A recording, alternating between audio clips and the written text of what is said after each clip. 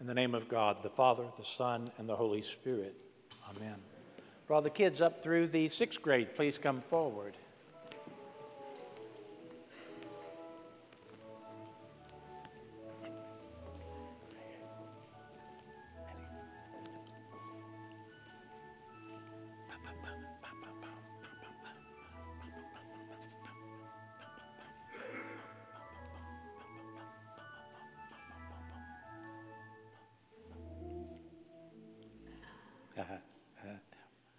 Addie, watch.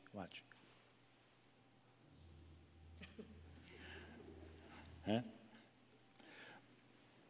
I'm glad you're here. Tell me what your most prized possession is. What do you love the most? Like your phone, or your doll, or your game, or your house? What is your most prized possession? What do you love the most? What do you hang on to all the time? What do you? You have something? I do hang on to, like, the Barbies. You hang on to your Barbies? Yeah, yep. My bed. Your bed. You love your bed. That's a good one. That's good. You know, what if those things went away? What would happen? Anything? I would have to sleep on the floor. You'd have to sleep on the floor. You would. And then you wouldn't have any Barbies left, would you? I just had to play with sticks. You would have to play with sticks. That's right. You're right. Yeah, you're right. So, in the gospel reading that we just heard out here in the aisle, there was this very rich man who came to Jesus and said, Jesus, what must I do to have what you have? What must I do to get eternal life, to live forever with you even? And Jesus says, you know what to do. He says, follow the 10 commandments, right? Do this and do this and do this. And the man said, I've done that ever since I was a little boy, about your age. Ever since I was a little boy, I've kept all the commandments. And Jesus knew his heart. Jesus knew this young man's heart. And he said to him, then I tell you what, go and sell everything that you have. Remember, this is a rich man. Go and sell everything that you have and give it to the poor, and you will have treasures in heaven, meaning you will have eternal life. And the man, you know what he did? You think he went and sold everything? He said no. He said no, didn't he? He turned around, sorrowful. He turned around and walked away from Jesus. A lot of people in the world do that. A lot of people walk away from Jesus in our world today. And that's sad. And sometimes maybe we ourselves on any given day might walk away from Jesus because things that we hold precious, like our Barbies, our bed, our money, whatever it might be, we let that come first and we don't think about Jesus. We think about hanging on to what we love. And sometimes what we love more is money or Barbies or beds or whatever, food or whatever it might be, rather than loving Jesus with our whole heart. And I think Jesus' point is that don't let anything come before me, Jesus says. Don't let anything come before God in your life. That man could have probably kept his possessions, but he needed to turn more toward Jesus and see Jesus for who he was and follow Jesus. He probably could have done that and still had what he needed to live in life without any problem.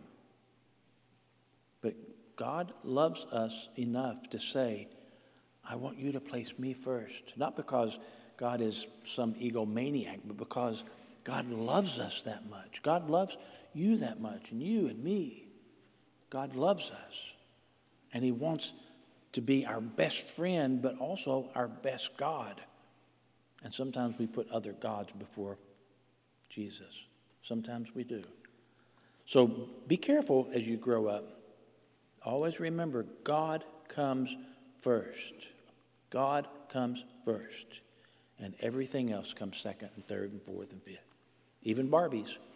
Even bed. Okay? All right. Addie, if you want to get a packet over here from Mr. Music, you can color while you go sit with your grandma. Is that your grandma? Yeah. You want to get one? Over there. Go ahead. Go get a packet. And then go sit back down. Oh, here we go. Here we go.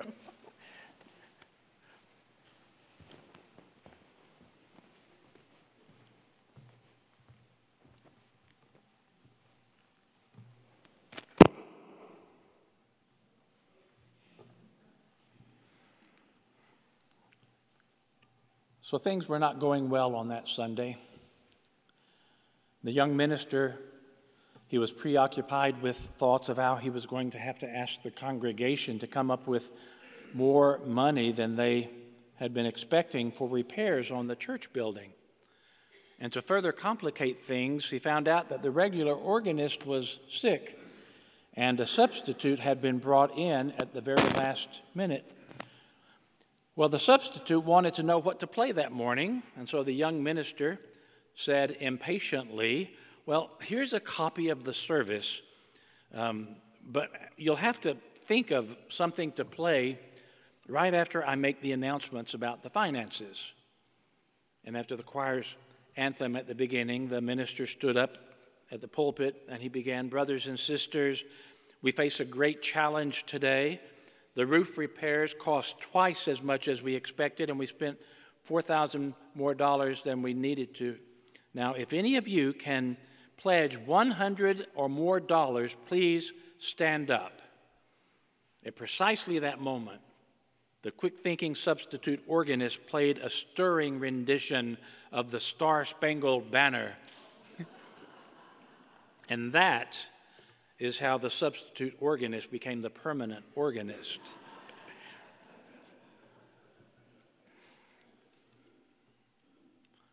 A song I like a lot, some of you have heard it before. I'm not going to sing it, I'm going to say the words, but it was written by and sung by a priest in Florida by the name of Ted McNabb. The song has to do with today's gospel reading about the camel and about the needle's eye.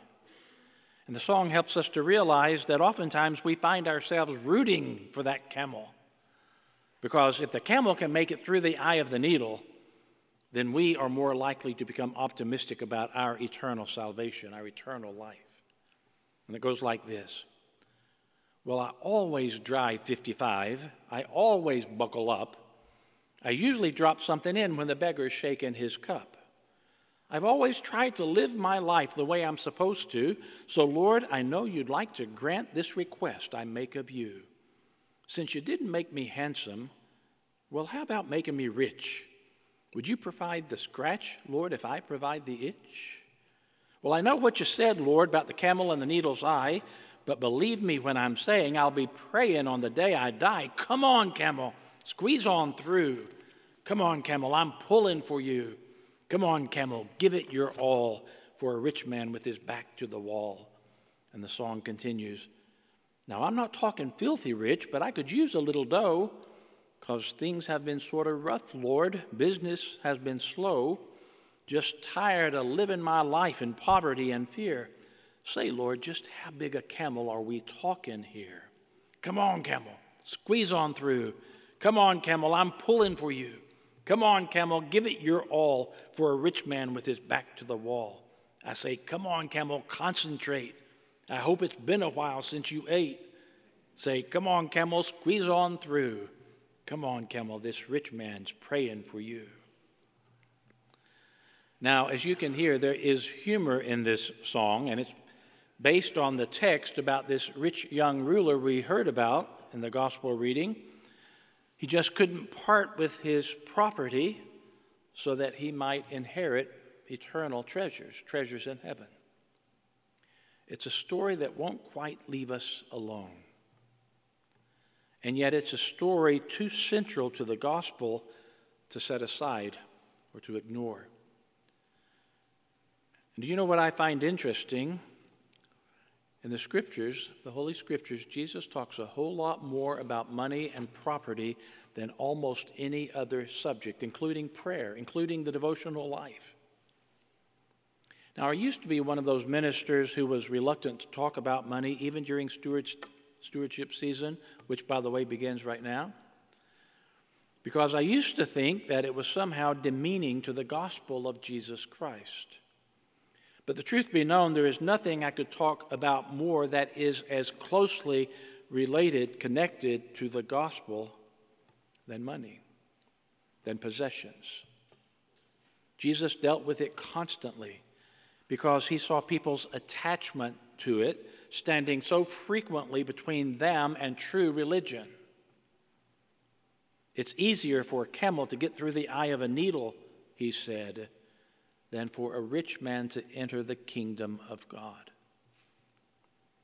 So let's take a look at this rich young ruler from the text, and let's try to get beyond the surface of what it says about him to understand what he's like deep down inside. This young man is a real man. This is not a parable Jesus is telling. This is a true story in the Bible. This man is a man of flesh and blood, a man of passion, a man with feelings. He is a prominent citizen. That much is obvious. The Bible, or three of the Gospels, tell us that he is a ruler. He belongs to the upper class. His nails are probably manicured. His hair is probably neatly trimmed and groomed. The cloth of his clothing is undoubtedly of elegant texture, unlike the rough homespun clothing of Jesus and his disciples. They can see the difference. The disciples, they feel awkward, almost reverential in his presence. You know what I mean if you came from a poor background. There are certain people of culture and breeding who always give you the sense of fumbleitis. But this man is also a man of religion.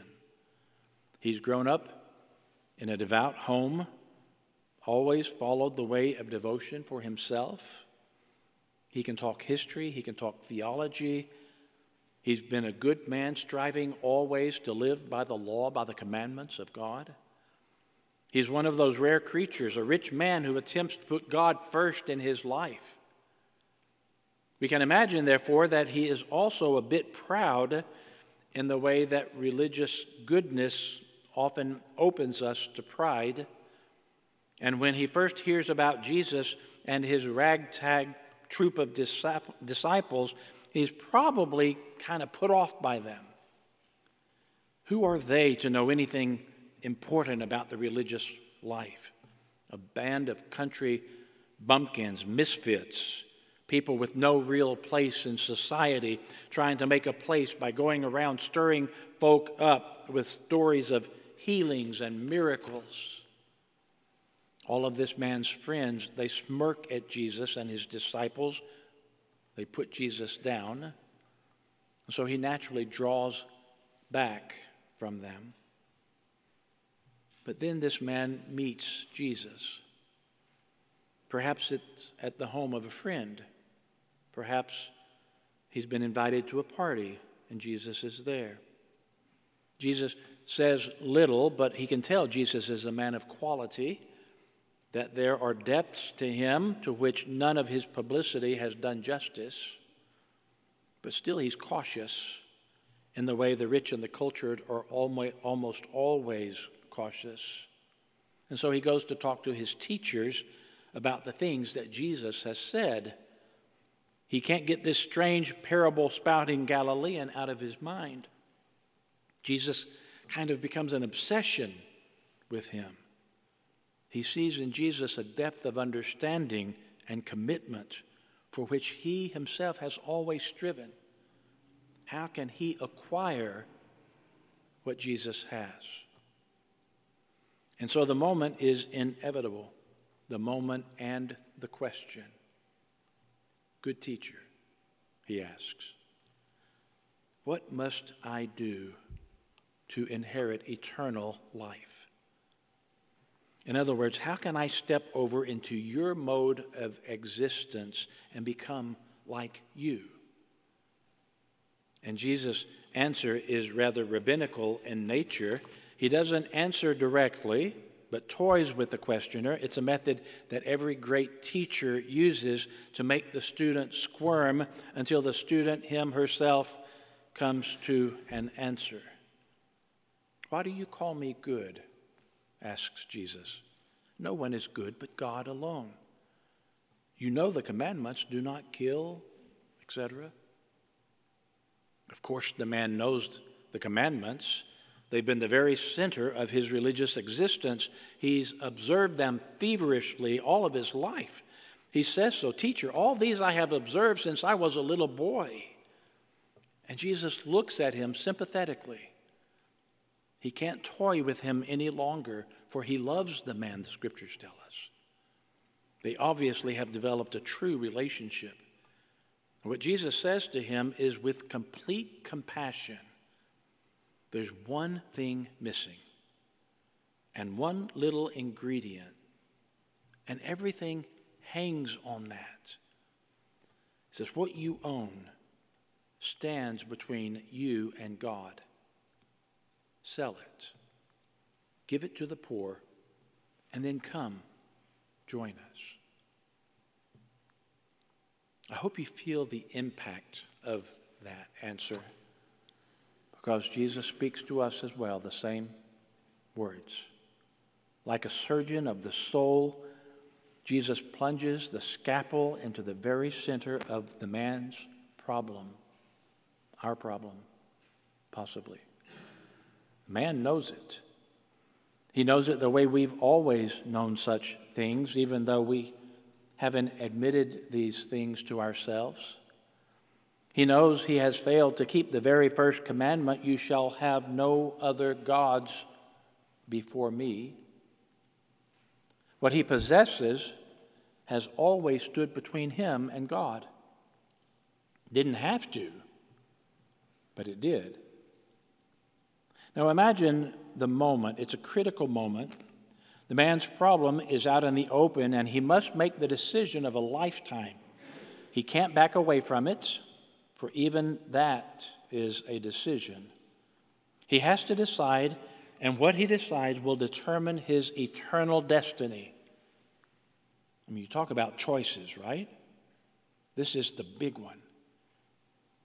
I can imagine the angels in heaven hanging on the outcome of this man's choice. I can imagine Jesus praying silently, "Father, let him choose you. Father, let him choose you." And the man can't do it. He can't step out of his bondage. He can't be free. He isn't up to the moment. He turns sorrowfully away. And that Greek word implies more than sadness. He is filled with grief. He's filled with remorse. It's as though someone has died, as though he himself has died. How many times as a pastor have I witnessed this moment in someone's life? A young housewife, perhaps, confronted with her own inner need to become a committed follower, but she's so busy with the children and all the household chores, which are fine. They are good things to be busy with. But she places those before God. A brilliant young man, perhaps, fearful that his career is about to sweep him away from his allegiance to God. His business is a good thing, but not if it takes the place of God.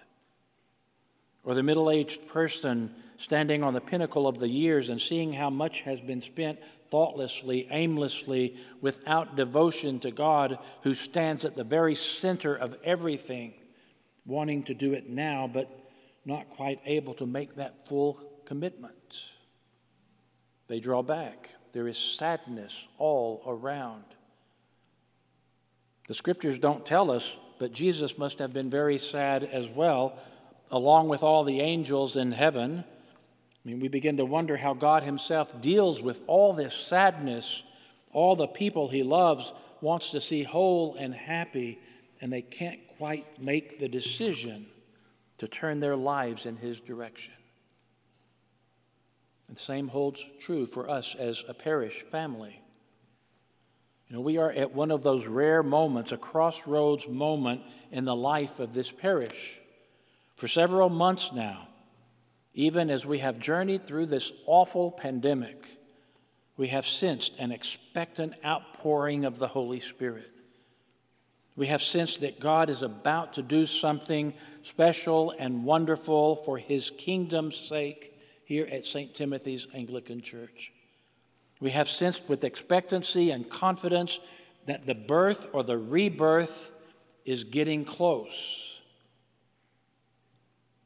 And so I say, let us be faithful to God. Let us allow ourselves to remain committed, or even to become more committed with our time, with our imagination, with our ministries, and yes, with our money. We have a decision to make as the body of Christ that is not unlike the decision of that rich young ruler.